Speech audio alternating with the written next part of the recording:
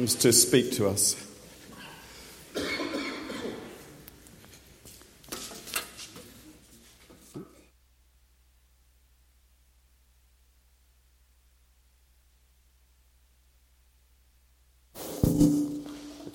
Am I on? Okay, cool. Well, good morning. It's good to be here today. Hope I can still say that after this sermon. But anyway, let's say a prayer before we go any further. Let's bow our heads. Heavenly Father, we thank you for your word that's everlasting, that instructs us and teaches us your ways. Father, I pray that today you'll give us eyes to see and perceive, and ears to hear and understand, and hearts that are soft and open and responsive to your Holy Spirit. And we ask this in Jesus' name. Amen. So today we're taking a further look at St. Paul's letter to the church in Ephesus.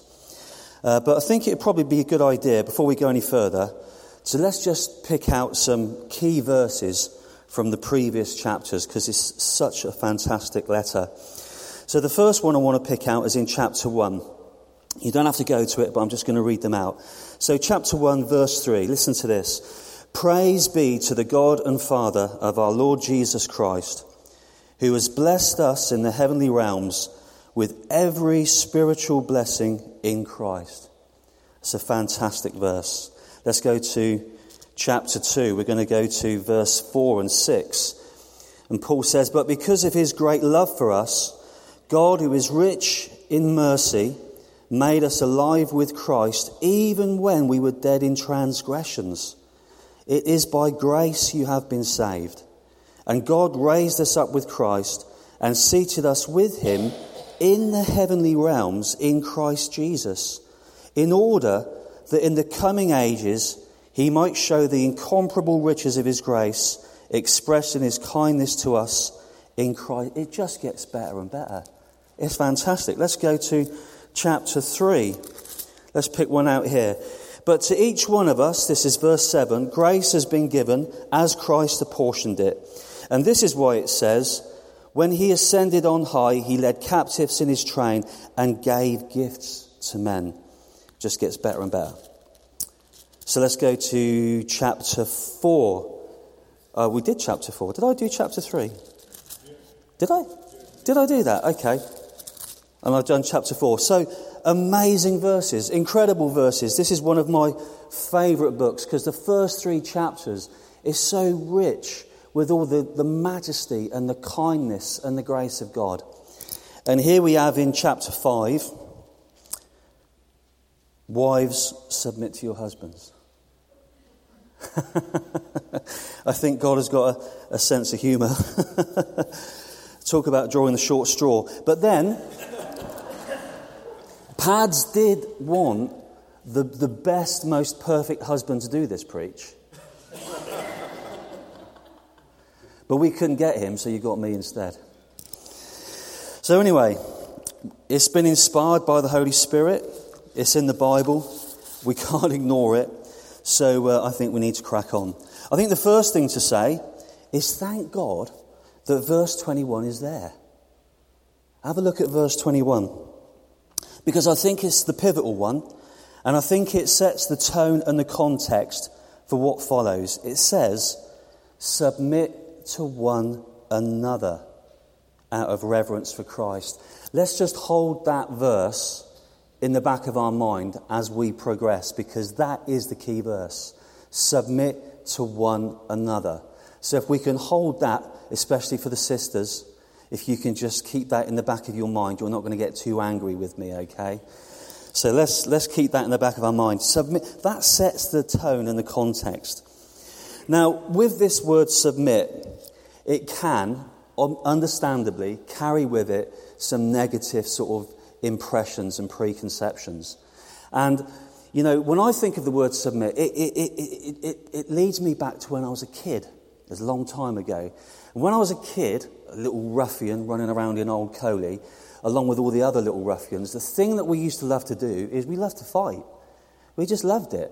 And when we weren't fighting the neighbouring neighbourhood, you know, the boys from Catesgrove and all the rest of it, we were honing our skills by having wrestling matches on the green. And I used to love wrestling. I used to just love all that, getting in amongst it and all the rest of it, and, fighting and twisting and turning. And the one thing about wrestling, I don't know, has anybody ever wrestled here?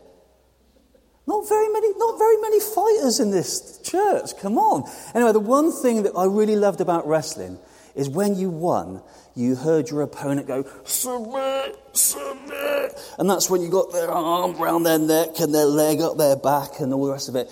And, some of these wrestling matches could take about 5 minutes or more. And it was a real sort of war of contrition. And the one thing that you never wanted to do was to say that word submit. I never wanted to say submit. No one wanted to do it. It was humiliating. It made you feel weak. And you'd do everything in your power not to do it, not to say those words. Well, I would suggest that the word submit here doesn't carry with it that sense at all. Not at all. Rather, this submission is to be both voluntary and mutual. And I would go so far as to even say embraced. Now, as I say, the submission that we're talking about here is mutual, and for reasons that are not too dissimilar in each case for both the wife and the husband. And that, I would suggest, is not only for matrimonial bliss, which we all want, obviously, but also, and I think this is even more important, to be a witness, because it points to a deeper spiritual truth.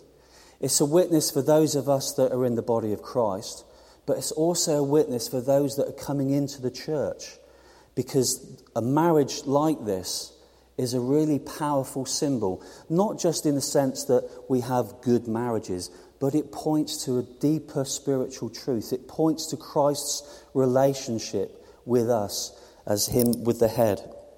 It's fair to say that as Paul Fulton, not St. Paul, pointed out during his preach, that St. Paul is really using the latter half of his letter, and it's a letter, to show all the incredible stuff outlined in the first half, is of no use to us really if we don't appropriate that by faith and then work it out in our everyday lives. This really, like some football matches, is a letter of two halves. To use Paul's phrase, Paul Fulton, not St. Paul, I really have to make that distinction. But Paul, you are a saint. No, theologically he is. To use Paul's phrase, this really is where the rubber hits the road. And our tyres are now beginning to burn a little bit. But I don't think it's time for a pit stop. So, why does the Apostle Paul feel the need to include this in his letter? I think we need to look at this, because this will give us some idea as to how we can tease what's relevant for us today out of it. Well, again, to give us some context, we do need to consider that the lot of a wife in that time and culture, in both the Greco-Roman and Jewish societies, were, to say the least, for women, not that great. In fact, women were treated abysmally. And I could go into a long list of all the different ways that men used to treat women back in those days, but we haven't got time for that. But it was abysmal. And in particular, Ephesus was an immoral city. And women were treated really badly in that city because of the culture, the religious aspect of it, and all the rest of it. And understandably, women would have been, understood had they not respected their husbands. But Paul now is trying to introduce, as it were, a new code of conduct into the Church of Christ. Because after all, people are getting saved, they're coming into the church, and as with our own day, we come in with all of our baggage, we come in with all our misconceptions, our preconceptions, we come in carrying all of the stuff of the culture that's around us, and this was no different in Paul's time. In fact, it was a real issue. And Paul, the apostle, had to address this in the Church of Christ, because obviously, husbands and wives had to act towards each other in a way that was totally different to the prevailing culture. They had to do it as a witness to the love of Jesus. So, women would, as I said, have quite understandably not been inclined to respect their husbands, but a new code of conduct needs to be adopted that mirrors our own relationship with Christ. The wife submitting to her husband in everything is exactly as it should be in regard to our submission to Christ. Now, me and Lynn we have a lot of fun with this verse, okay? You might not believe this, but this is one of our favourite verses, really. I read this to Lynn most evenings before we go to sleep at night, and, you know, it's good to do that. But here's what we do. This is the little fun thing that we do with it. I always used to say to Lynn, you know, I am the head of the house. You know, you need to remember that. I'm the head of the house. Now, obviously, this went on for a long time. And then the penny dropped, and she said to me, yeah, but Chris, I'm the neck that turns the head. So this is how this went on for quite some time. I was thinking, okay, you're the neck that turns the head. This has gone on for 27 years, by the way. This is a long time. So, you know, it takes time to work these replies out. And then I realised actually the brain's in the head. Because the neck can't turn without the head, can it? And the brain's in the head. So, we have a little banter with this and a little bit of to and fro. But do we submit to Christ by being badly treated? Do we respect him because he imposes himself on us? I would say no. We do so because he loves us. In fact, in 1 John chapter 4, verse 19, it says that he loved us before we loved him. And that's very key to understand for us fellas. We do so because he loves us and gave everything for us. Come on, we have to admit that when we come into the presence of Christ, when we really come into the presence of Christ, doesn't his love just melt us? It causes us to want to give him everything back in return. And fellas, this is our part. Now, I mentioned earlier about the submission being mutual, and you may have wondered at that because the word isn't actually used in regard to the husband, but I think it's every bit as applicable. Why? Because for then it meant that the Christian man had to get out of his thinking that a woman was a second-rate citizen. He had to live differently. He had to forego the prevailing attitudes and submit to their wives, as do we, by putting them first in everything, just as Jesus did for us. Now, it's probably a good idea at this juncture, guys, to remind ourselves what love is like. The world has all different ideas and concepts of love. You can fall in and out of love at the drop of a hat. And the world has all different kinds of ideas and concepts as to what marriage is. In fact, nowadays we have prenuptial contracts and all the rest of it. And that's just how the world sees marriage, as a contract. But Christian marriage is not a contract, it's a covenant. And a covenant can only be broken by the stronger party. And God is the stronger party. And he doesn't break covenant. So for Paul, for the early church, for us, marriage is a sacred thing. And men, we must play our part in this. We must understand, and I'm talking to myself here as much as I am anybody else, if not more so. Because I'm not an expert. I don't have the perfect marriage. I don't love my wife the way that Christ loved the church. And that's my confession to you.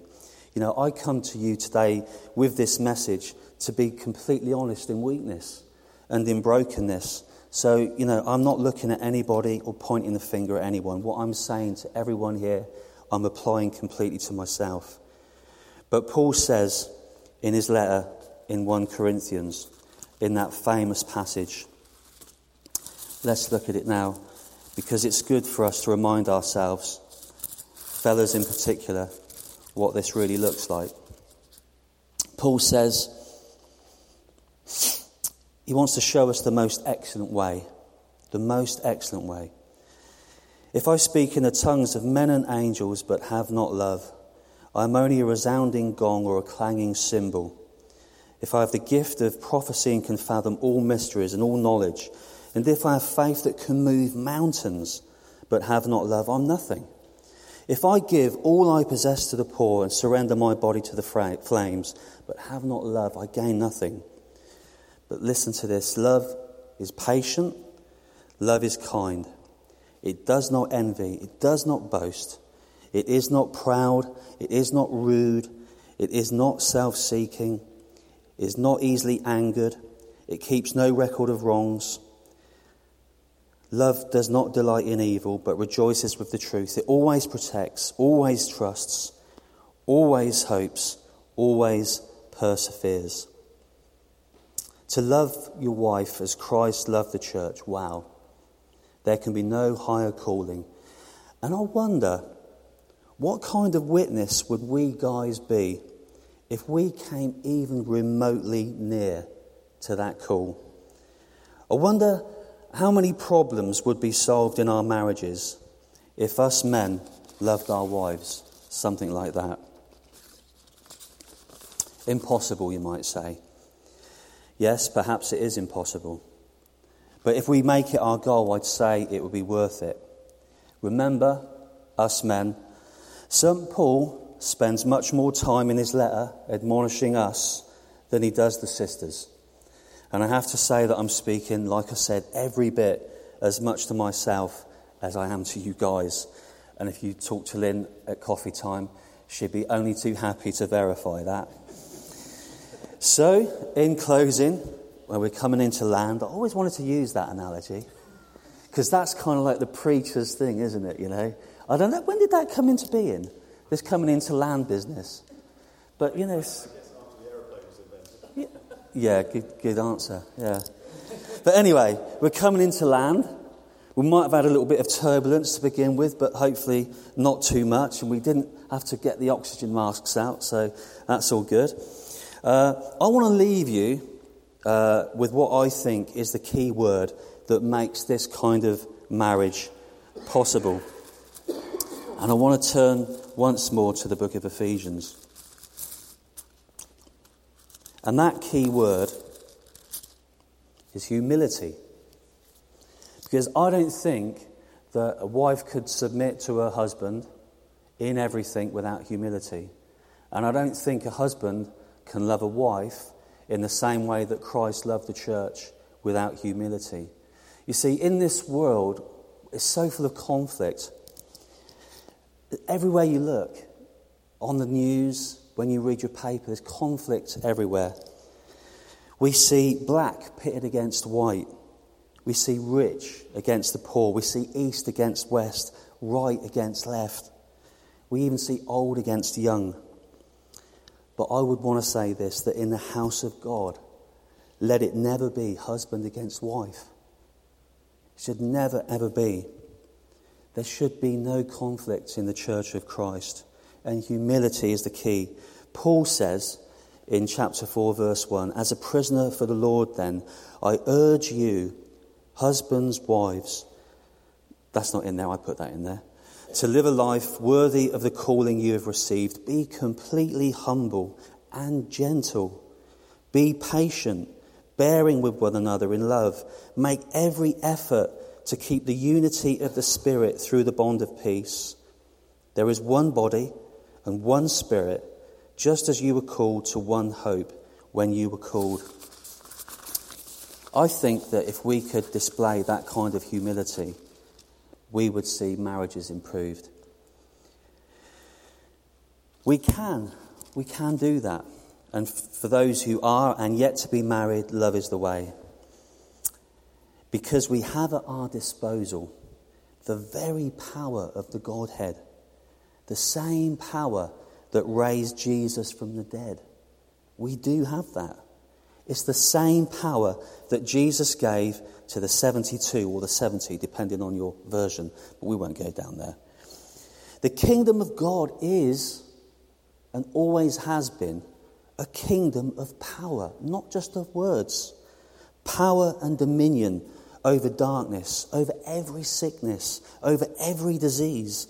And that power rests in the name of Jesus. The name that we declare is the name above every other name. And the disciples returned with joy in our gospel passage when they told Jesus about how they got on. Even the demons submit to us in your name. That's the kind of submission I like. They're the only entities that we should stand on and make submit. You know, I've seen demons submit to me in the name of Jesus. But after 27 years of marriage, I've never managed it with Lynn.